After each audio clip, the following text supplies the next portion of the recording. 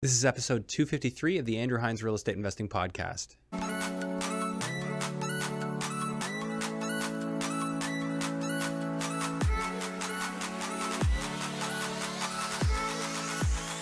Infinite banking in under 60 seconds. We've all got to save our money somewhere, and we think that a high cash value life insurance policy is the perfect place to save it. Why? We're going to save our money inside this policy, and it's going to grow tax-free. Down the road, we're going to get hit with an emergency or an opportunity, maybe a chance to buy a business, real estate property, an income-producing asset, and instead of withdrawing from our savings account, we're going to leverage that asset. We're going to borrow the insurance company's money, and we're going to invest in that opportunity. Our money is still inside of that policy, compounding, uninterrupted, tax-free, and our money's outside in this investment opportunity. We're going to rinse and repeat, all while providing a death benefit for our families. Down the road, we're going to retire. Now we retire with a high cash value life insurance policy with a lot of cash. We're going to start taking those policy loans again, but this time we're never going to pay them back. When I say never, I mean we're going to pay them back with the death benefit when we die, and our families are going to get left with the rest completely tax-free. Welcome back to the show. Today I have John Schwenker on. John is actually co-authoring a book with me, and we're going to be focused on real estate investing, obviously, in this book. Basically, what we decided to do is go ahead and create a book, kind of like Tools of the Titans by Tim Ferriss, where we're interviewing different people who absolutely crush in the real estate industry as investors, and combining that with our own wisdom and our own conclusions and packaging it up, putting a bow on it. So that is actually in the works, and it's going to be released in January. On today's episode, John came on to basically just discuss his story in real estate and what ultimately led him to come to me to approach me with this idea about the book. And one of the things that's particularly unique about this episode is John got into his heavy losses with the correction in the market that happened in about March 2022. It's not all sunshine and rainbows. John knew that he had some exposure, some weaknesses in his business model, and part of his doing this book was to help solidify his approach. And right in the middle of it, of course, this happened. So super interesting episode. We went through a lot of pretty raw discussion, and I enjoyed it, and I hope you enjoy it too. I want to remind you that I actually have another show called REI Hot Seat. I know I mentioned that a while back, but I haven't mentioned it recently. REI Hot Seat is a YouTube-only show for now, and it's deal analysis. So primarily deal analysis, some news and breaking news that's relevant to real estate investors, but we have a heavy focus on commercial multifamily acquisitions right here in Ontario. So I'm pretty optimistic about real estate in Ontario. I'm pretty optimistic about the opportunity that exists right now because of the fact that so many people are sleeping on it. And these things come and pass, but generally speaking, when I see the masses doing one thing, I like to observe what's on the other side because there might be an opportunity, and I think that we might be approaching one. So that's where my head's at, and we often bring that topic up on the show. So wanted to remind you of that. Just before we jump into the show today, please take a moment and share this episode with somebody you think it could help. That's the best way to help this show grow, and it's also the best way to support me if you enjoy what I do. So without further ado, let's jump into episode 253 with John Schwenker. Hello and welcome to the Andrew Hines Real Estate Investing Podcast. I've got a friend and co-author of my upcoming book on the show, John Schwenker. John, thanks for doing this. Thanks for having me, Andrew. Excited to be here. Yeah, so we're going to do a bit of a different episode here today. Of course, we're going to go through your investing journey, what's been going on. I mean, obviously, the last couple of years have been real. Yes. But we're also going to talk about, why write a book for real estate in 2023 and 2024. So this book is up and coming, and we're going to be releasing it at the start of 2024. So anyways, John, let's start from the top. Tell me a little bit about yourself and what got you into real estate investing. Sounds good. Yeah, so real estate investing wasn't my first career like most people. I've spent a bunch of years through the education system. I got my degree in kinesiology before becoming a paramedic and eventually a firefighter. So could have become a doctor with all this education. I've spent years doing a whole bunch of different things, but excuse me, ended up where I wanted to be in firefighting and got into my hometown in St. Catharines, which is fantastic. And I actually did the paramedic and firefighting thing at the same time for a year. but it was just a bit too much burnout. Like working both jobs separately. Working both separately, yeah. I was working full time as a firefighter, then another 20 to 30 hours a week as a paramedic as well. And it was kind of like some mental burnout after a while because you just get just too much Yeah. first response, I guess I could say. Yeah, that's a lot. Is St. Catharines considered like a busy, like was your station a busy one? Yeah, so I'm downtown St. Catharines. I don't know, have you ever been through downtown St. Catharines yourself? Probably, but I mean, I'm not super familiar. Right. It's kind of like any other, like a downtown Hamilton or downtown Toronto. There's a big homeless population right now and a lot of drugs going through there, unfortunately. So it's very busy with a lot of those types of calls. So Hmm. definitely a busier area for me. Okay, now as far as firefighting specifically, like what's your typical day look like in that? Are you guys coming in and cooking dinner or That's definitely something people think about. Like we are there for 24 hours, which is Yeah. a crazy long shift. So we do have to do those things like make breakfast, make dinner, and stuff like that. But right out of the gates, it's we have to check our trucks, check our gear, make Mhm. sure we're ready for the day. We have to be ready within pretty much 15 minutes of the day. Check our air packs, our medical kits. We Mhm. have to do a full detailed truck check, and then we kind of get into training for the day, and then it just calls spaced out throughout the day. Yeah. So lots of training. We do 2 separate trainings a day What normally. do you mean for a training? Like Yeah, like we'll do like say medical training in the morning, and then we'll do like hose deployment in the afternoon. So practicing how we like Yeah. deploy our hoses for a fire, or we'll do like high rise operations. So uh, just all the different skills we have. There's about, oh my gosh, 100 core competencies and stuff like that. So Yeah. it's about a year between hitting all the different competencies. So you So go through all of them each year and exactly. Every yeah. quarter, there's a whole schedule we have to go through. So just to make Nice. sure everybody's on the same page. Yeah, it's probably good to keep up those skills. For sure. How often do you get called out in a day? Downtown, it could be anywhere between 10 and 20 calls, probably. So that's a busier Oh, holy. station. So it is pretty busy. Yeah, there are places like Hamilton and Toronto are a little bit busier than us, but St. Catharines is pretty busy downtown. And then Mhm. the outstations, we call them, they're a little bit slower than that. Yeah. So yeah, I'd say, yeah, 10 to 12 would be an average, and then 20 would be a busy shift for us.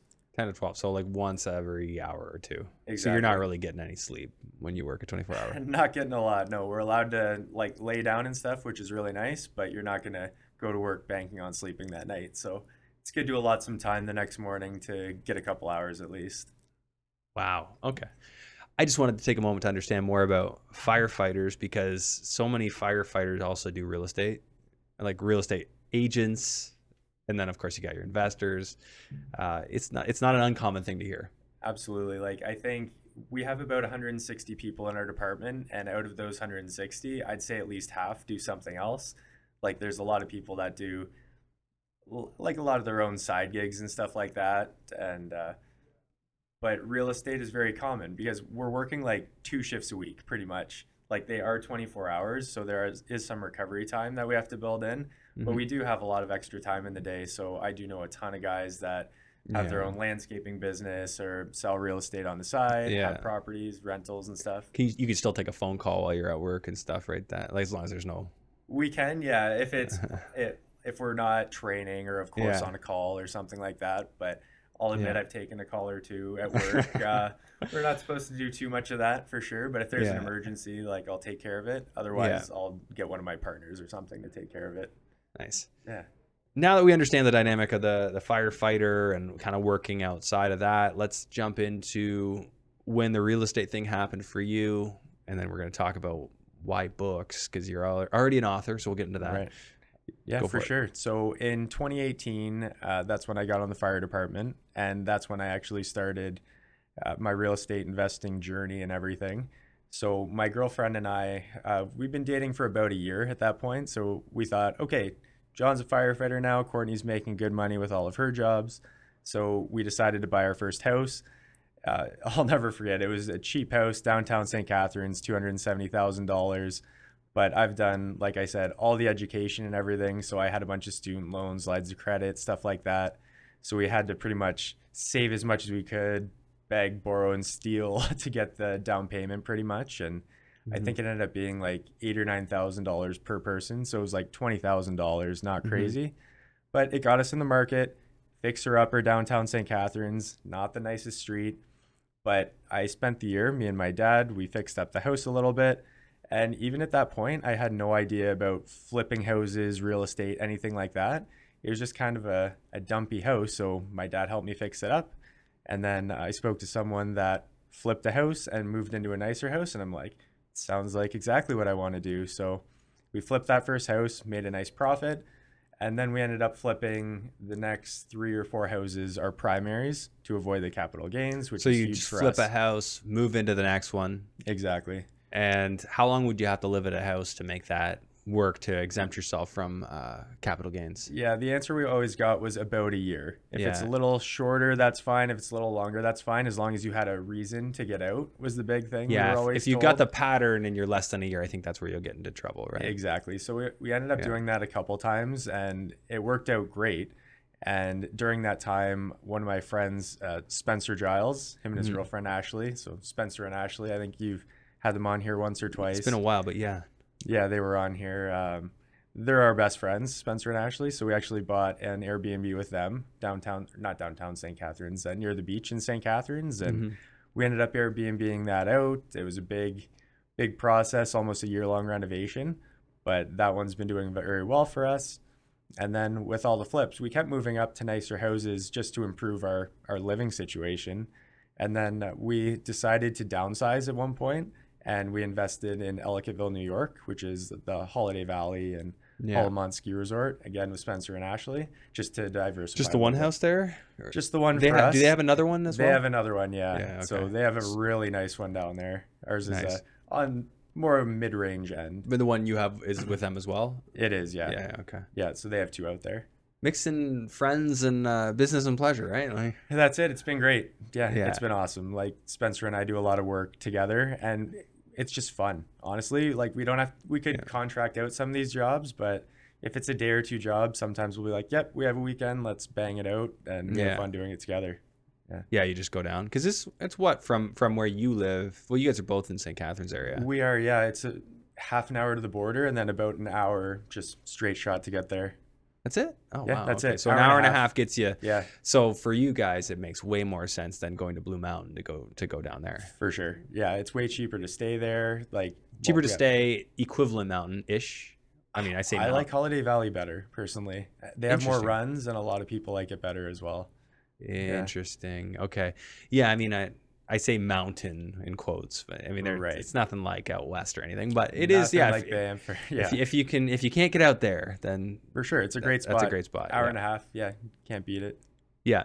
Nice little quaint town. It has a Tim Hortons. That's how you know you're, among Canadians, I guess. That's Uh, it. Yeah, exactly. Yeah. Yeah, that came in just 5 or 6 years ago, maybe. And Oh, it's yeah. like, okay, now it's a good spot to invest. It has a Timmy's. Yeah, they have some bigger chains out there now. So it's really growing out there, which is nice. Yeah, the thing I find about there, and I've driven through there probably like 50 times at least, is it's just like it's weird how small it is for like you go to Collingwood and like you see the traffic, you see the the buses and whatever. Like you just pass right through Ellicottville, and it's got that big ski hill. It's got the golf course there. For sure. They have the Seneca Casino out there as well. That's another big draw. So Seems to me like a place that you could probably do some more investing in. for sure. We like it out there. The prices have gone up substantially Since you bought? Since we bought 2 or 3 years ago, they've gone up a lot. But we locked in our interest rate around 2.7%, which was For a fantastic. 30-year? For 30-year. How That did you was- get that? Is one of the people in the group an American?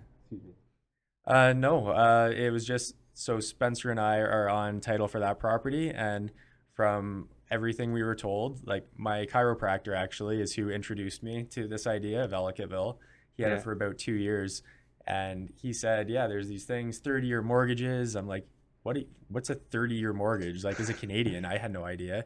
Yeah. But yeah, apparently you can have one in your own personal name, get a 30-year mortgage, and From it's- like a Canadian bank?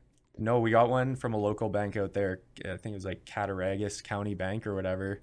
So you can Really? either go through the local bank or you can go through one of the, I forget if it's RBC or RBC will do, all the big ones. Yeah, I mean, some I'm of not the sure if big ones. Scotia does, but I know RBC, TD, and BMO Harris Bank. Yeah, there was 3. Yeah, Yeah. okay. So that's it. So yeah, we ended up doing the local thing and it worked out great. And so they were okay with Canadians for up to one. Yeah, I don't want to quote that for one, but that was our Yeah. understanding. So we had no problem getting it, and they were fantastic with us. Okay, so let's walk through sort of the numbers on that one, what it looked like. Like, what did you buy that for? We bought that one for that one was 250 USD, of course. 250. Yeah, we'll just assume we're talking US dollars here. Any reno? No renos, no. It came fully furnished actually. So you didn't even have to invest in furniture. We didn't have to do that. No, we had to invest in all the Airbnb startup costs, like anything to start an Airbnb. It was probably about 20,000, give or take, to get all like everything for us to be fully set up. Like you're talking like all your dishes, your TVs, Dishes, our maid stuff, our linens, stuff like that. Yeah, Yeah. So 20 grand you guys spent on all that. yeah, Is that typical like Spencer and Ashley style? Like, they invest heavily up front. Yeah. I'd have to let them speak more to that, but Yeah. they're the kings and queens in the Airbnb management and Airbnb space. So yeah, but yeah, I'm gonna have them back on at some point to kind of give the catch up. oh yeah, they've done a ton in the Yeah. last couple of years. It's pretty crazy what they're doing. All right, so that one, what do you get like on an average month? I know obviously winter is probably prime time, but summer's probably pretty decent too. Yeah, it's fantastic there actually. We neither of us or our girlfriends have been there during the summer, just down to ski and stuff, and it's very popular there. It's a big like bachelorette and bachelor town, which we Yeah. had no idea about, but I think this year Mhm. we're on pace for, I'm going to say 75 to 80. 75 to 80,000. Yeah. Okay. Gross, of course. And Yeah. yeah, so that's what And we're that looking at. so that would include your cleaning fees that you collect. Yes, Okay. correct. Yeah, that'd be all in. For sure. What's your annual property taxes there? Do you know? I don't know. So it's a little bit more confusing out there. Like they have all these escrow accounts and stuff, and our school taxes went up arbitrarily. Yeah, they like, have like a bunch of different categorizations, which if you break down the bills here, you see the portion for schooling and stuff too. yeah. Yeah. Basically, all in our insurance, our mortgage, our property taxes. I think we're around 1,900 right now for all that. It's all lumped in together. 19,000 or 1,900. Sorry, 1,900 monthly. 1,900 monthly. Okay. Correct. All right. I'm gonna just adjust my number here. I have to divide 75,000 by 12. Perfect. 75,000, 12. Okay, so about 6,250 a month. You said you're about 1,900 across property taxes, insurance, Yep. Mortgage. Yeah. and your mortgage. Yep. Mortgage we is in gotta- there too. Ah, we gotta take the mortgage out of there. Oh, sorry. Okay, so we'll call it like 1,000 then, 1,000 a month between Yeah. so property taxes, insurance, and what else would be in that? That would be, yeah, property tax, insurance. Let's just say And, yeah. we'll say that's five about it. grand. We'll say Yeah. $5,000 a year for those two, property taxes and insurance. Okay. And then sounds I'm good. gonna play with some numbers on the back end of that. So maintenance, I'm just gonna leave 5% in there. Yeah, that's pretty fair. Yeah, that's like Yeah. $37.50 a year if you have anything break or need somebody to go in. Yep. And then utilities, you guys obviously pay for those. We do, yeah. So we have a well out there. We have hydro and everything. It's probably about the same as here. It's not crazy. So 300 a month or 200 a month, something like that. Yeah, let's say 300. Okay, so equals 300 times 12, so 3,600 a year. Management, you guys pay a company or Spencer? Spencer and Ashley, yeah. Is there an allocation for them, like separate because they handle that? No, so we each have different roles. Like I Okay. handle a lot of the contracting stuff and dealing with all like our team out there. Yeah. Spencer and Ashley, they'll be a bit more heavily on the Airbnb side. So you guys have some boots on the ground that you pay? We do, Yeah. yeah. We have our contractor out there, Rich. He's awesome. He takes care of our hot Yeah. tub maintenance. He does any of Yeah. our day-to-day easy stuff if a table breaks or whatever. So we have Yeah. him doing all that. So would he fit in that 5%, $37.50 a year that we budgeted? Yeah, it might be slightly higher than that. Yeah, why don't we because just it's more allocate hands-off, like a maybe 2% for him as well or That something? sounds good, yeah. Probably by the time you pay him. And For then sure. landscaping and snow, you Yeah. guys get an annual contract for that? We do, yeah. Honestly, Like, like it's, 1,500 a year or something? yeah, it's like $60 every clearing or whatever if they do it, whatever, Yeah. 10, 12 times. All right. Yeah, We'll call it 1,500 for the year. yeah, that's fair. And then cleaning, this is all based on how many times you have turnovers. Absolutely, yeah. So each cleaning costs you what? It'll average 150 a clean, I would say, So equals 150 a clean, and you probably turn over what, 5 to 10 times per month, depending on the month? Or yeah, even let's go high. Let's say 10 times a month on average. across the year times Yeah. 12. So like 18 grand a year in cleanings. Yep, that'd be fair. It adds up, right? For sure. And then miscellaneous, I'm just gonna put like $1,000 to cover any sort of replacements of towels or whatever you might Sounds have. good. You have your soaps and all that stuff. Yep, all that important stuff. Do you arrange the buying of all that, or Spencer and Ashley have their systems for? They've got their systems, they've got their checklists and our maids checklists and everything like that. And it's just the stock lists. We'll have our cleaners go through that, and then yeah, they are so systematized with everything they do. Yeah. I've been very lucky having them as partners. Dude, it's great because like you got a front row seat to learn. Like this is what they do, right? So you're learning, insider look at what they do. For sure. Okay, so I'm gonna plug in your mortgage amount. I'm not gonna say what the cap rate I calculated is yet, but so 30-year mortgage at 2.7. 2.70. Like that's insane. Yeah, we won't get that again. I So wish we got 5. 80%? Did you guys get? 80%. Yeah. Yeah, so 200 grand you got. Yes. So your mortgage payment is about $809. And I think you said before that you were like $1,900 with mortgage insurance And taxes. Yeah. so now we can figure out what those other numbers were. So I'm just gonna so you said 1,900 minus 809. So you're 1,000 a month for the rest. So, okay, so you're pretty expensive on the other stuff.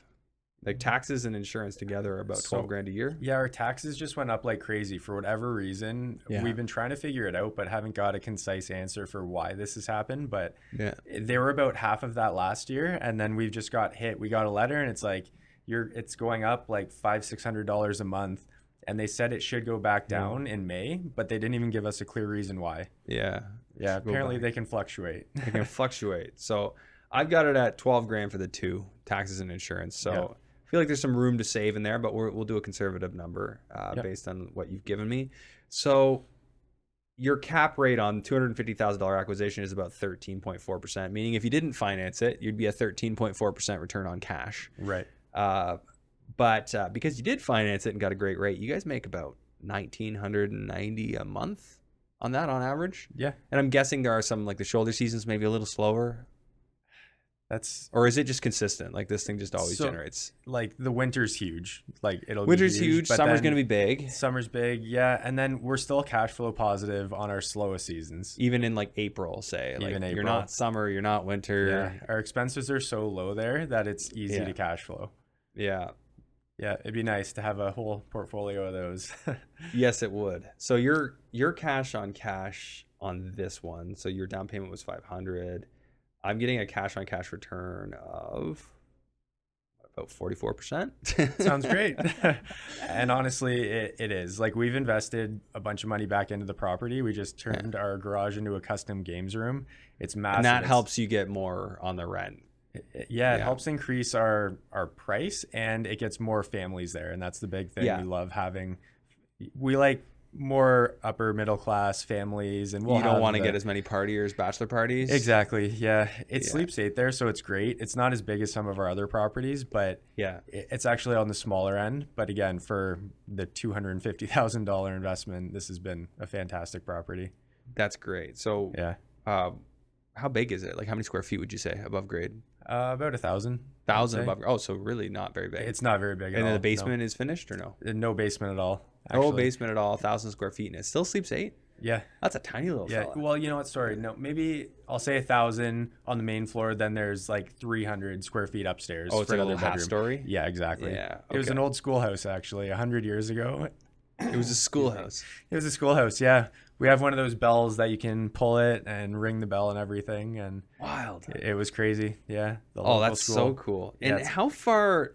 So, Ellicottville, from my memory, is an L shape. You drive Yes. in and then you turn left to get out. Yeah. But if you kept going straight, Yeah. you would end up at the ski resort. Is that right? Yeah, exactly. Yeah. Yeah. So, We're about a 6-minute drive to downtown and 7 minutes to the ski hills. so you're assuming everybody who's coming has got a car. They're just driving into the Yes. ski resort. Yeah. They don't even have, like, they have Uber there. Like, you can open up your Uber, but they have one driver for the whole, like, county. So, yeah, it's a spot you Is need he a in car. high demand or she? I would imagine so. Yeah. And Like, what do people do in Ellicottville? Like, obviously skiing's one thing, Yeah. and then so bachelor parties, bachelorette parties. Are they all partying at the ski resort, or are there like bars downtown There are they're going bars, to? yeah. I compare it kind of like Niagara on the Lake. Like there's that main strip. There might be like 8 or 9 bars. There's another 10 restaurants, and so there Yeah. are a lot of spots there. Like good There's places to eat. really good places to eat. Yeah, there's a couple spots that Interesting. are really nice, a couple more upper scale, and it's a great spot. So this is Ellicottville, New York. International investing, obviously. Yes. What are your thoughts about the experience? Like, you guys didn't set up a corporate structure, so you didn't do an LP or anything like No, we that. didn't. So all four of you are on title? No, just Spencer and I for this one. Okay, just you and Spencer are Yeah. on there. Have you noticed like any implications to your experience, like anything worth noting about that first time investing in New York State? Yeah, A lot of people are afraid of New York State just because it is a little bit more left leaning. definitely. Yeah, some of the biggest things is it's a lot longer to close. It took about 6 or 7 months to actually close the property, No way. which was shocking. Yeah, from our understanding, that's a bit more standard. It took a long time for international investors, so that was a long closing process. So you guys put this like conditional on your financing? Yes.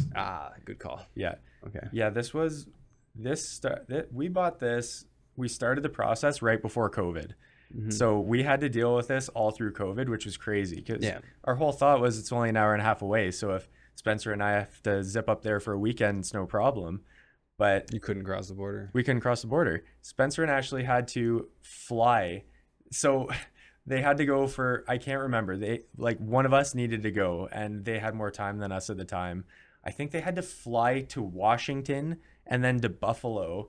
And it was like a 12-hour day for them to get to Ellicottville, where it would only be an hour and a half drive. They could have taken that helicopter. Well, back when that worked, there was that brief time where you Right. could I still remember fly that. in. I Yeah. helicoptered in from Niagara Falls. Oh, yeah.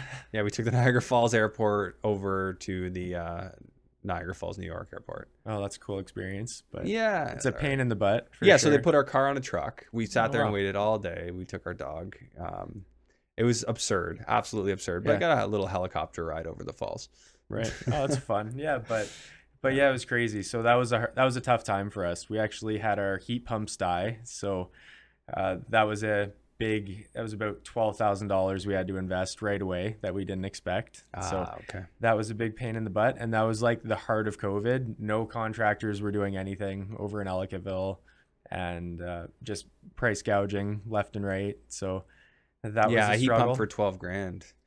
You can buy them on Amazon down there for like $900. Oh yeah, for sure. Yeah, it was the external unit. A snake ended up climbing into the outside unit, and it fried the electrical system. Oh man. So it killed 2 of our internal units as well as the outside unit. So big pain in the butt when no one wanted to do any work out there. Yeah, man. What an ugly time. I feel like most people have just shut that out of their minds. For sure. I'm scarred by it, so I'll never am forget. I hear you. I know it was a tough time. So Yeah. yeah, aside from the long closing, also you have to pay for all the taxes up front for a year. So the school taxes, property taxes, Yeah, they want all it the ahead. taxes. Yeah, and a year of insurance as well. So that was Yeah, money the we year didn't- insurance, that's normal. And that's the way I do it here too. Like on okay. policy, I don't do the monthly because they charge a premium for that. So we just pay the Oh, gotcha. the whole Okay. years. Okay, I've never done that in Canada, so that was Yeah. new for me over in the States. So that was an extra like I can't remember. It was 6,000 plus the year. American that we didn't budget For the insurance. for that and the taxes and all that Yeah. stuff. So That's why when you close on a property, you got to have the extra money in your pocket. That's it. I think that's in our book, actually. it is absolutely that is definitely one of the things you want to have a certain percentage Yeah. of extra cash and we 'Cause did so many have people it. just budget for the closing, and you. So in your case, you For probably sure. had extra, but it's even more than you thought. It was even more than we Yeah. gave ourselves room and it was substantially more than that. So, Yeah, this is why I look at the real estate business as a business to have like working capital in. Yes, Like you I want to agree. have like, for me, I always wanted to have like, 15, 20 grand of property just available. I started at 10. I sure. kept increasing that number because it just made me feel more comfortable. But, I agree. for 5 properties, I'd have 100 grand sitting in cash across 5 accounts. I'd be like, is that efficient? I don't know. Like it helps me feel more comfortable about things. So For sure. I felt, learning what I've learned over the last year and a half since the market crashed, I wish I had my accounts looking like you just said. yeah, So, it helps when the property really cash flows because I didn't have For to sure. feed them to get there. They all got there on their own. that's great. Yeah, I mean, obviously I had money available, but they started off more lean. I'm like, Right. okay, ain't touching anything, let it grow. Right. But you got to be ready, right? You got to be able to pull. That's why it's nice to have like those lines of credits, or, I know I don't ever like relying on the lines, because I always have this thought the bank could cancel that line at some point. Like, I don't know. It's probably somewhere in the terms. If they choose, they could just shut it down. Right. So I'd rather have some cash available for that kind of stuff, just in case. For sure. But do you need to have 20 for every single property? I think that's probably overkill, but it depends on the type of property. And this is something I wanted to point out here, is like, this is a great example. Like, those are dynamite numbers in a micro example. Yes. Like, no one's getting rich off of that one house. For sure. But you do enough of them, and you start seeing the impact. Absolutely. Like, I'd be curious crunching the numbers with today's mortgage rates now, just out of curiosity, because I wonder, like, again, the prices have gone up a bit, but you could probably get this house for $300,000 instead of $250 now. But my question is, would they still cash flow? Okay. So $300,000, we're going to change that mortgage rate to like 7% or 8%. Yep. At 8%, all the other expenses I left them the same. So I changed the purchase price to $300,000. So still doing 80% mortgage. So your new mortgage is $240,000. Your new mortgage payment is going to be $1,739 a month, which leaves $1,064 cash flow. Still pretty good. And anytime somebody's talking about a property that you can buy for $300,000 that can cash flow $1,000 a month, like, those are like old school numbers. Absolutely. But this is where you got to remember, this is an Airbnb. And this is a business, more than in all real estate investing is a business, but this is like really a business. I fully agree. And Ellicottville's already been hit. Like, we're far enough out into the farmland where everything, we're as protected as you can be, but they could still implement something saying no Airbnbs at all. So downtown in the town of Ellicottville, there's no Airbnbs allowed. And that started maybe a year and a half ago. And my friend, who's the chiropractor, his Airbnb was within that zone. So they're shut down. They're shut down and can't run it as an Airbnb anymore. Hi friends, I just wanted to take a moment away from the episode to tell you about my brand new structured coaching program. This is the first time I've ever offered a structured coaching program where we'll have regular meetings in addition to an intro call to go through what your goals are and help you get on a plan to achieve those goals within real estate. So if you've followed me for some time and you feel that I would be a fit for you to help you achieve your goals in real estate based on my skill set, based on the topics we cover on this show, I encourage you to head over to my website, andrew-hines.com/coaching, and fill out the questionnaire so that we can schedule a call and figure out if it's a fit for us to work together. Let's face it, most people could benefit from a second set of eyes and ears going over their strategies, different deals that they're looking at, and helping to springboard ideas back and forth. This is a program that's exactly for that. So if you're looking to build confidence in what you're doing in real estate investing and get very clear on what it is you're trying to accomplish, this might just be the program for you. Take a moment, fill out that questionnaire, and let's schedule a chat. All right, great point. You brought up that they shut you down, or they shut some people down. And this is the fear of Airbnb. And one of the things that I don't know if I vocalized it, but when I saw all these people going after these Airbnbs in like London, Ontario, once Toronto did what they did, it was very obvious that every municipality was going to follow eventually. So you have the municipalities where Airbnb is it's a mainstay. It's part of what the majority of the population wants. Like, say a place like Tobermory where we have some stuff, like, you need Airbnbs there. Like, that's where most people stay. There aren't even really a lot of hotels. So Airbnb is very popular. It's necessary. I think most of the people there probably want it. I could be misspeaking, but it's much more of a cultural thing. Muskoka is the same. Like, cottage rentals. Is anyone really going to say you can't rent out a cottage on Airbnb? But when you get into towns like this, that's actually quite surprising to me. Like, what do they want? They want people staying in the hotels? That's what I don't understand. They have one hotel there, and then they have some smaller motels, but then the rest are rentals. So I don't know their long-term plan. So what is the ski resort must hate that. They must think this is a very bad thing, unless they have their own hotel accommodation. They do have some, but not a lot. It's not enough small. It's not like Blue Mountain where they have all the different accommodations. Yeah. Exactly. Yeah, it's very different there. So that's an interesting move. It just goes to show that, like, you're never really safe from what these tyrants who call themselves government might do. Right. So you got to be prepared to pivot as needed. Now, do you think in this one, is there a play? Like, what would you rent for on a monthly rent? I guess Ellicottville is such a weird thing. Like, there's probably, of course, now there's a whole bunch of rental product available. Yes, for sure. But what's a rental, there go for? 1,500 for that house a month? It'd be around there. Yeah, I'd say you would 15 to lose. 18. Yeah, we'd be slightly negative Yeah. there for sure. So then the alternative is sell it, and the market value is still there.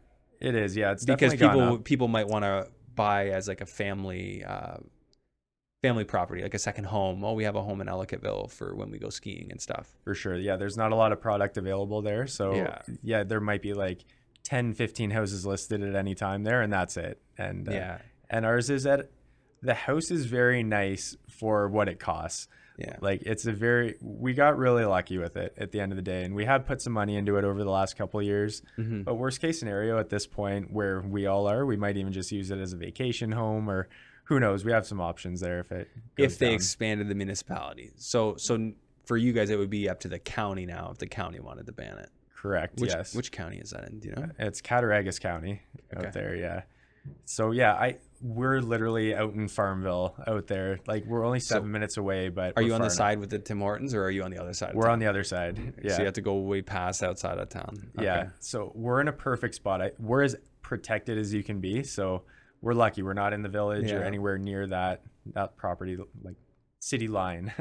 So this is the part where I like to dig into. So what if they did shut you down? You'd probably list it for sale, or maybe you guys figure, hey, we earned the money we wanted to out of this. We'll just chill. Because if you've been making about $2,000 a month for how many years now? Yeah, it's only been about 2 years now. Of $2,000 a month. Yeah. So that's 48 G's right there. Yeah, we pulled out some money. We've reinvested. Like I said, we did the custom games room. Yeah, we used Pink Wall Designs, which is Dave Knight's fiance or wife. Sorry, I'm not. Yeah, I think they're married now. Yeah, Aaron. Yeah, they just got married. Yeah, Aaron and Heather. I actually connected them. I connected Heather to Dave, and then they started. Aaron and Heather started Pink Wall Design. Oh, that's awesome. Yeah, they're awesome people. They were fantastic to work with. So, yeah, they did this custom design I would never think of in my entire life, but the photos are absolutely dynamite on Airbnb. Really? So that's one of the big things. Make your photos look awesome. So they basically take on the project and go in and make it look cool. Yeah, they came up with the whole design. They had these cool like 3D designs of it and everything. Then they sourced everything. So they found everything. Like we got this cool like pool table, this basketball game, all the Pac-Man machine, all this fun stuff. And they found all that stuff? They found it all. They took care of shipping it to where we needed it and everything. And then Spencer, myself, Courtney, and Ashley went down for a weekend or two and put it all together, and it looks awesome. So what's that normally look like to have them do?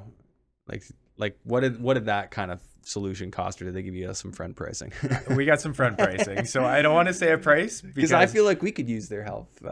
Oh my god, some stuff. I recommend them all day. Like we don't have a ton of time to do stuff like that, and I was saying to Spencer, like, I can do it, but like not in a million years would it look like this if I did it. So it was worth the investment. So we have at our Neptune's like cottage location, we have the main cottage has a room that used to be the office back when this was kind of run more classically. They had the owner's office. We want to turn it into a games room, like pinball and whatever, like just something to make it like a little kid's paradise. So people will book it because it's obviously you're going to see that in your revenue. People are going to see that and they're going to book based on that. So you're giving me some ideas here. It's a great idea. Yeah. Like you want to be a little different. Like one of the big things with Spencer and Ashley is winter amenities. So we have a hot tub there because you need something like a hot tub or a barrel sauna. And especially at a ski resort too, you definitely want that after a long day. Yeah. We actually have a hot tub and a barrel sauna at that cottage now. Oh, that's awesome. But we're just about to shut it down for the winter. It's just so sparse up there during the winter. Like we thought maybe, but not that we've done a great job. I think we're just not quite prepared for this winter. Like we need to kind of regroup and get ready for next, and then maybe go for it then. We'll see. It's a big project. The thing with Airbnb is like, and especially for us, like, and you're at a distance too, is like finding somebody that can go there, can work, and can set all this stuff up and do it to the degree that I would want it done for a price that we could agree on. Like what we've found is that in Tobermory, it is a little harder to find people to work. And the ones that we have found that are good are insanely expensive. And I don't know, do you find the same in Ellicottville?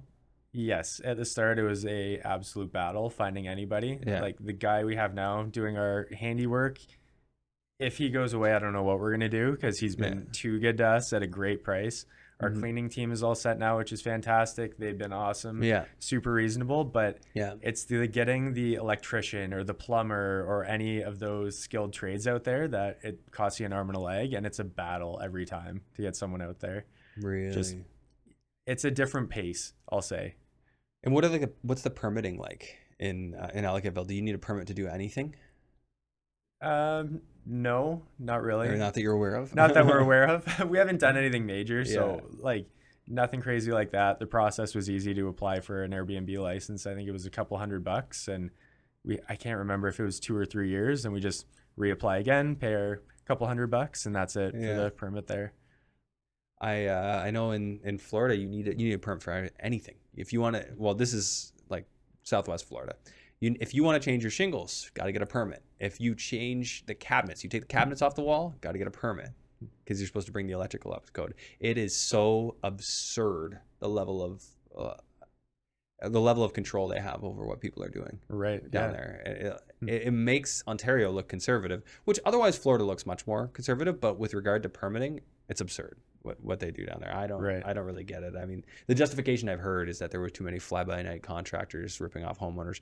Well, I mean, that's literally not new at all. That's been happening forever. So Yep. For sure. just a power grab as far as I could see. But it's interesting. So I've heard that, yeah, New York is a little easier to deal in that regard. It is, yeah. I definitely work out there again. Like, Yeah. eventually I wouldn't mind getting a few more in Ellicottville and the surrounding areas. Well, that's the key. Scale is key, in my opinion. Like, can you scale? Like, what's the goal for you with this, John? And how do you see it scaling, or do you?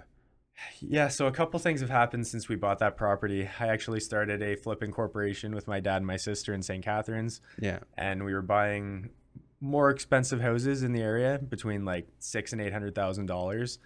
And this is actually when I approached you about the book. This was all Yeah. the end of 2021. So this is a couple months before the big Yeah. real estate crash and everything. Yeah. And Things were going good. things were going so good. We flipped, we'll say 4 or 5 properties, netting between 50 and 120,000 per flip. Like, it was Yeah. incredible. Like, just printing money at that pace, like Yeah. just flying through them all. So we decided to leverage other people's money, borrowed a bunch of money, and we ended up having 3 flips on the go as the market crashed. And Yeah. this was all private mortgages. This was all, it was terrible, pretty much. When was it? The start of kind of like Q2 2022 when And everything that's when things collapsed, started give or getting take. worse. I mean, March was really the notable March. shift. That was like the peak, Yeah. and then things started to fall. Yeah. So Yeah. we had 3 very expensive flips, all private mortgages on the go when that Yeah. happened.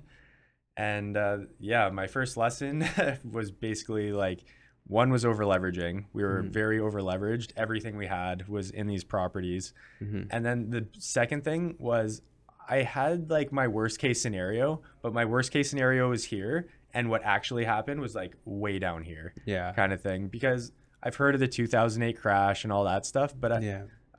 I was in my teens when that happened. So I didn't know what it meant, didn't know what it felt like, didn't know how bad it could get. So I never expected to, like, I'll give you an example, like just like top line stuff, but it was like, we bought a house for $750, put $120,000 into it. The market crashed and we sold it for $700,000 because we were just bleeding money. Yeah. So we lost hundreds of thousands on that flip alone, kind Yeah. of thing. But we had 3 private mortgages, so just an entire shit show. Like, we knew the bubble was gonna pop. We knew that, but I didn't know prices were gonna drop 20-25%, and you still couldn't sell these Yeah. houses at that price. So my Yeah, worst it's case still soft scenario, market. Yeah. I had no idea it Yeah. could be that bad. So I Mhm. never accounted for like The worst of the worst. worst of the worst. And this is one of those things for me that, like, I saw the way things were going. I'm like, how could I was like, how do I get into this? Like, Yeah. I wanted to be doing more in real estate, but I'm like, Yep. I can't see how I would exit if I were doing that. Right. And one of the things I noticed that actually really scared me is in 2018, I did a Burr project, and I ended up over what I expected to be.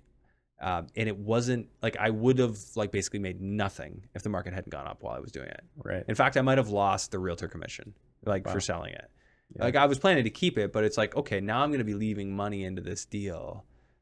and I'm paying private money because that's how I did it. So yeah, Yeah. it worked out so that I could still pay the private money, and I'd, may break even and stuff. But I just looked at it. I'm like, I'm reasonably sophisticated in real estate. Like, I have construction experience, a team, and even I was having, trouble doing it without having the market save me. Right. And then I looked at that and I'm like, I got lucky here. Right. And it could have easily gone the other way. And I think with your flips, you probably noticed you probably could have just bought some of these, held on to them for a year, and sold them. Maybe you didn't even need to renovate them. Absolutely. And you're right.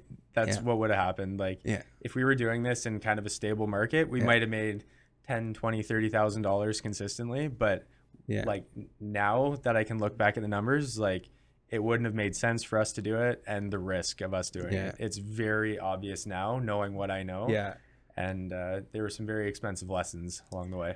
Lessons you'll never forget, man. That shit'll stick with you. For So sure. you guys all had to reach into your pockets and basically pay this all out. Yes. Yeah. So I wish I could say I figured out these awesome things and was able to get out of it. But of those 3 flips, we ended up having to sell 2 of them at multi-6-figure losses. Turn the 3rd one into an Airbnb that's now like crushing in Niagara on the Lake. Like, that's nice. You got Niagara on the Lake is just even better than Ellicottville, right? Absolutely. Yeah. It's a much more expensive home. It's doing very well, and it's always going to do well over there. So we're happy with that. Like, that's kind of the only nice thing that came out of it, aside from all these lessons. But well, I mean, there's one positive spin, if you want to look at it that way, is like, you can carry that capital loss forward. Yes, and absolutely. then you can basically just offset the next thing that you do to win. And I've had a similar experience, not to that degree of number, but I've carried losses forward, and it just offsets future profits, future gains, right? Yeah. So one of the silver linings for sure. It is a silver lining. So it's certainly something, if you want to look on the positive side. For sure, yeah. The other positive for us is how we actually got out of it. Is my girlfriend scaled her business to 2 or 3 times what it is now.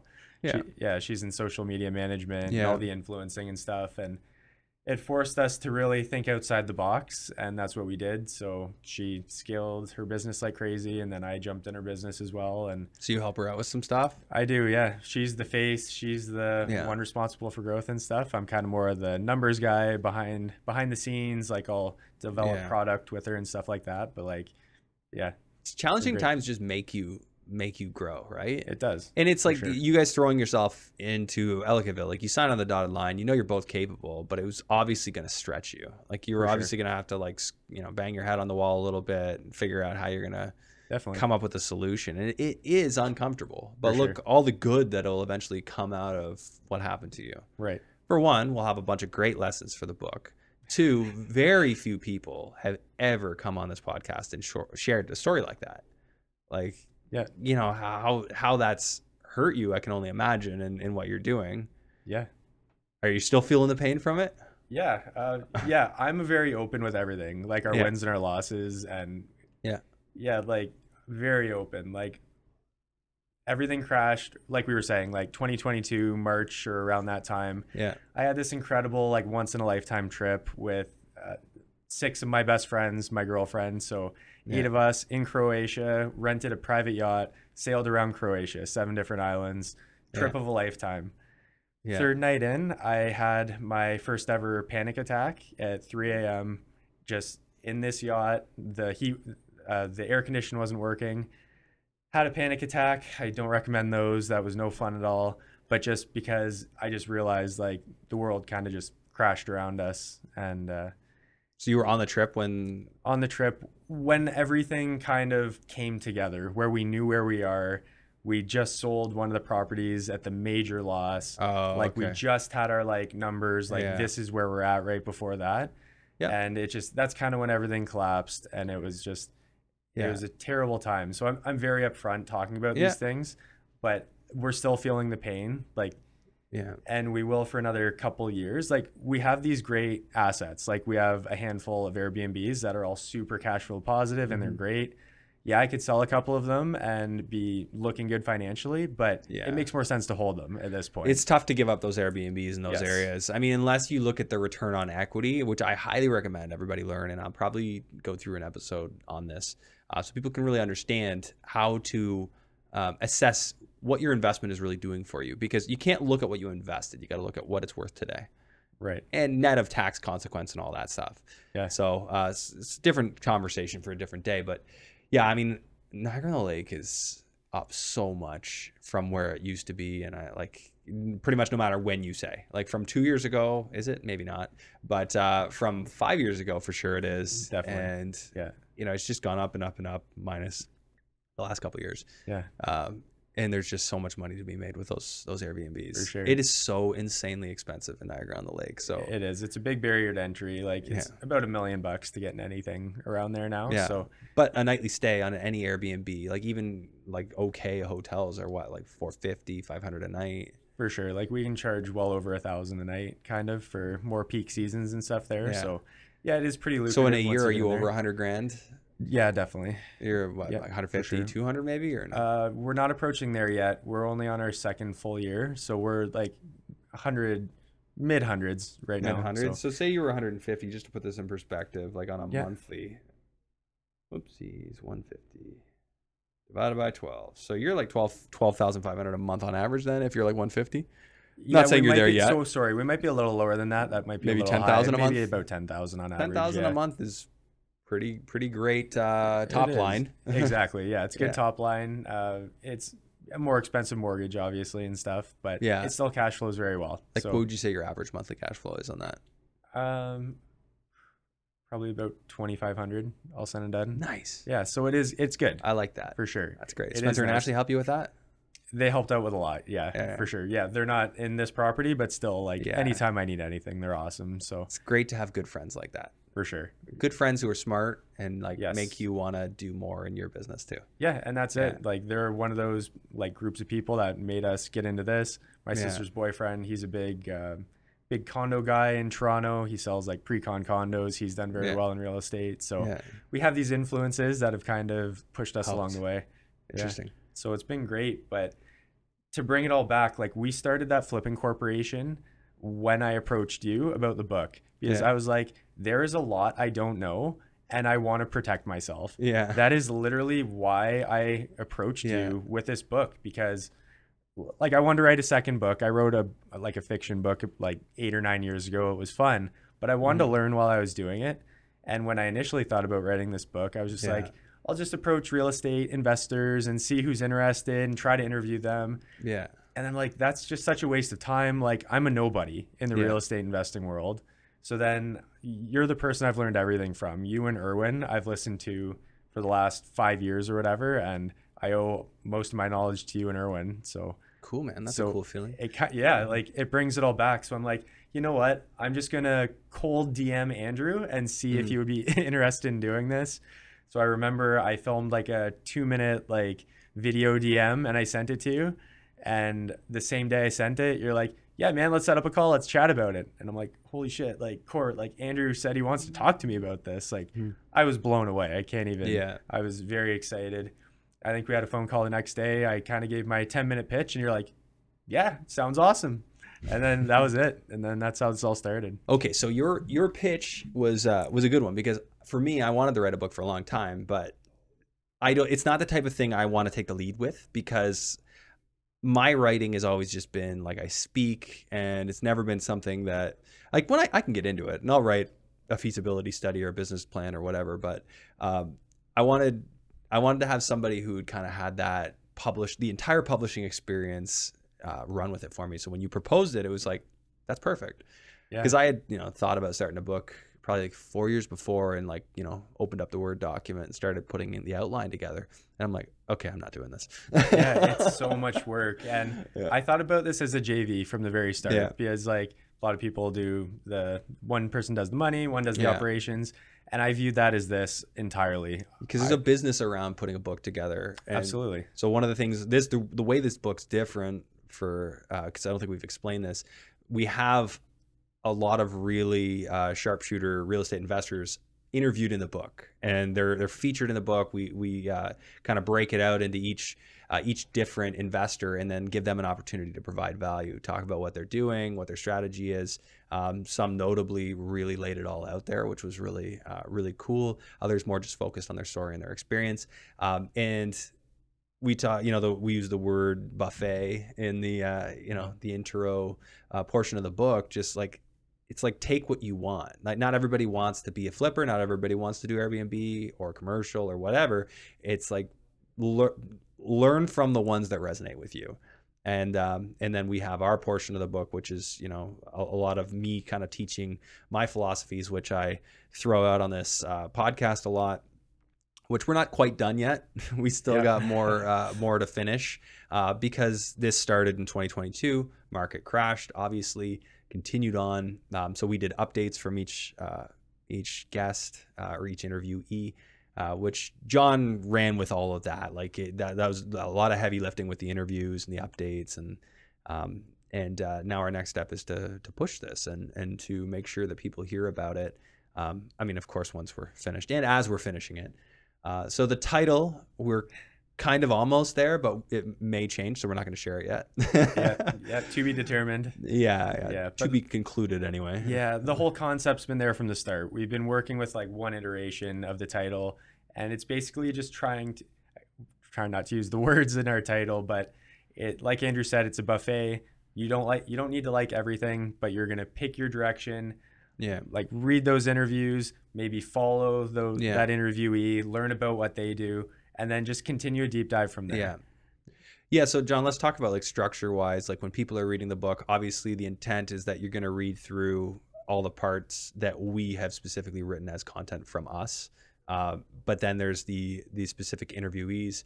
Are our readers going to be able to just read top line and say, hey, I know what this section's about? So there's going to be, you're going to see some people and you're going to know what they're going to talk about. Like, because you already know of them. Yeah. Like the readers will probably know most of these names, if not all of them, because we do have some people in there, more specialists. Like, we have someone that speaks on social media a lot.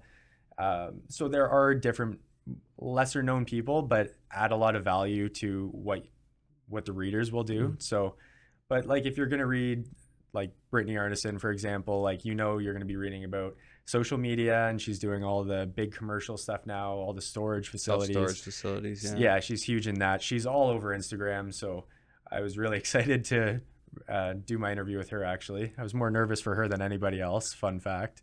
Yeah. Because she's such a big celebrity in the investing world, huge social media presence, but she was awesome. Yeah, she's huge. It's crazy what she's doing so good. Done. Yeah, it's really cool to watch her and what she's doing.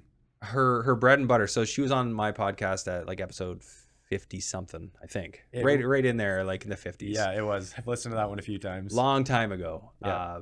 But she was the girl that just set up her phone and did work in her house. Yeah, absolutely. Investor girl Britt. Yeah, and she got this monstrous following out of that. Yeah. And then she took what she had going for her and converted it into ultimately a lot of investors, I think, and got herself into self-storage projects and owns, well, at least has some degree of control on many units. Yeah, she's syndicating these massive, like multi-million-dollar deals and stuff now, which is incredible. Just goes to show, you get yourself out there like true Gary Vee style, and Gary Vee, says that you won't know how it will pay off.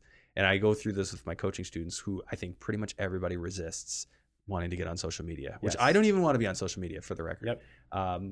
But you have to. Like, if you don't, people don't know what you're about, what you're doing. And I can't tell you how many people reached out to me in the early days of my Instagram account, before I was even doing the podcast, and just said, do you ever do JVs? Right. Which at the time I was always just like, no, not anymore. Not right now. For sure. But, so much has changed in my philosophies and stuff over the years, and how I deal with that. But I think, like, roundabout way, like, get yourself out there socially. I think, John, for you, a huge thing, because this was sort of a win-win between us, is like, your name's getting out there now as an author, as an investor, somebody who's not going to bullshit anybody. Hey, my mistakes are my mistakes. Yeah. And I've been very forthcoming about my mistakes early on too. And I still make them. Right. Try not to. Yeah. But like, the opportunities are going to be endless. And our goal, and we're hoping with, you, the audience, will help us with this, is we intend to turn this into a bestseller here in Canada. And we think we've got the heavy hitters in this book. We're gonna leverage the name and the brand of this podcast and really try and get it out there. For sure. And because I think that would be cool. Best-selling author. I agree. We put a ton of work into this, Yeah. so we're really excited for everybody to read it. Yeah. And if anybody's listening and thinking like, why would they listen to me, like John, as one of the authors? Mhm. The mistakes I made and the lessons that have been learned along the way, Yeah. that's given me a very inquisitive frame, very curious. Yeah. And it's given me the frame to ask all these investors, like, how do I solve these problems? Because I was going Yeah. through these problems as I was having these interviews. So I was able to ask these questions that other people that haven't had my experiences would know of. Yeah. So my curious frame really helped, your expertise. Mhm. And then we have, I can't remember if it's 19 or 20 different interviewees.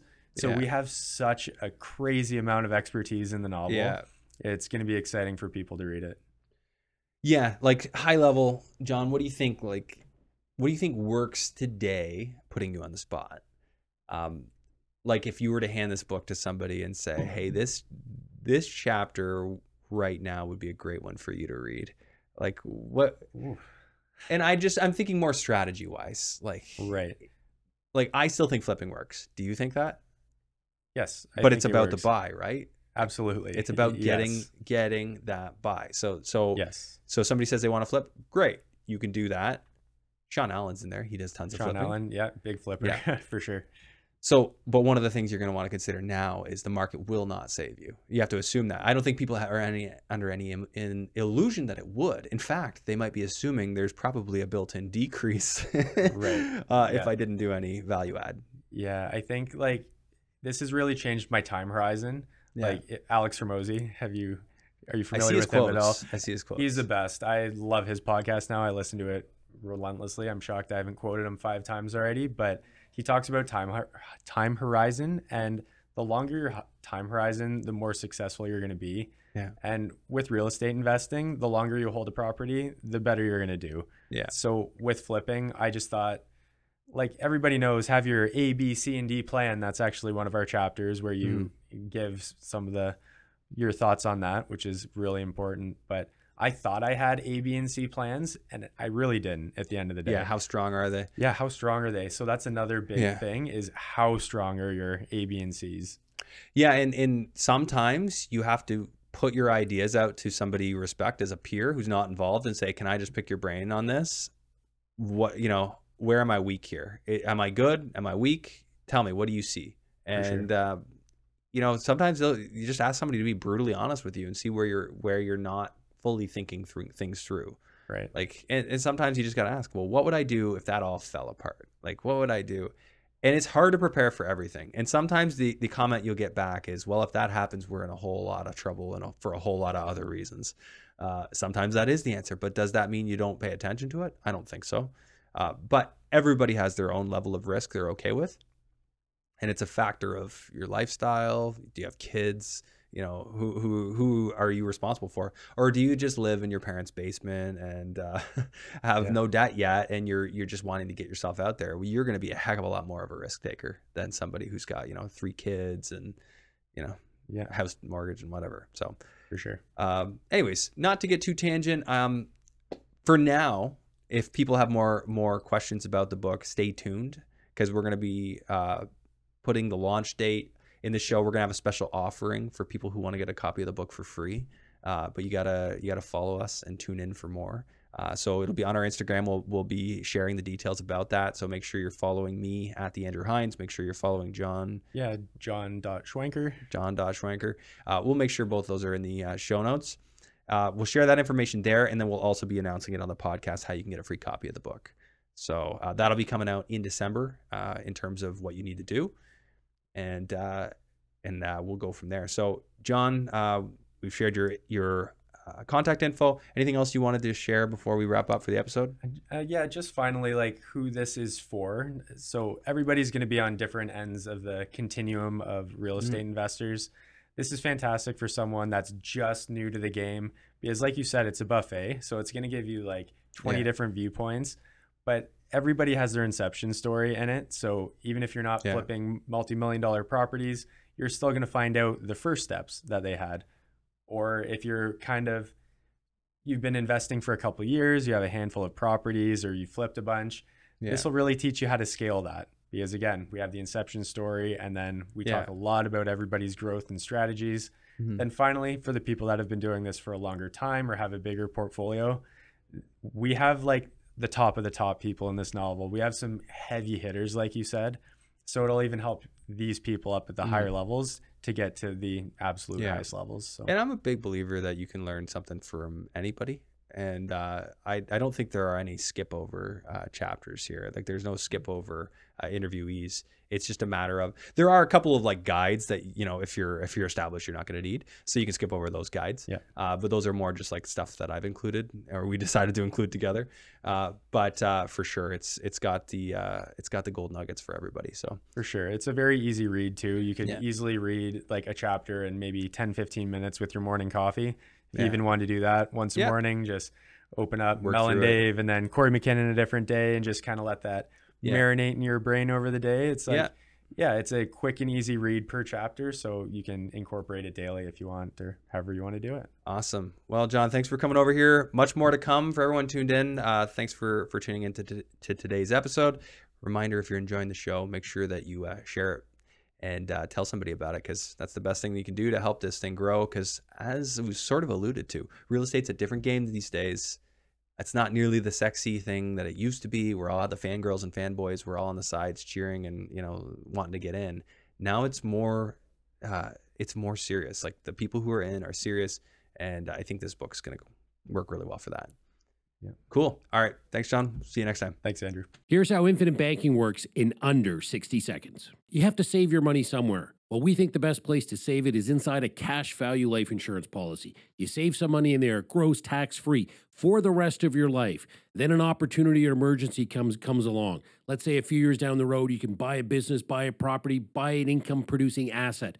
You leverage the infinite banking policy, borrow against your asset, take advantage of the opportunity. But your money still stays in the infinite banking policy. You're not borrowing your money, you're borrowing the insurance company's money. So your money's in the policy, it's in the opportunity, and it's providing a death benefit.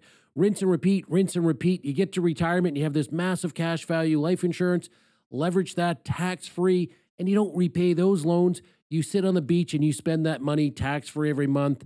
Doesn't show up on a tax return, and you leave your family a huge tax-free death benefit.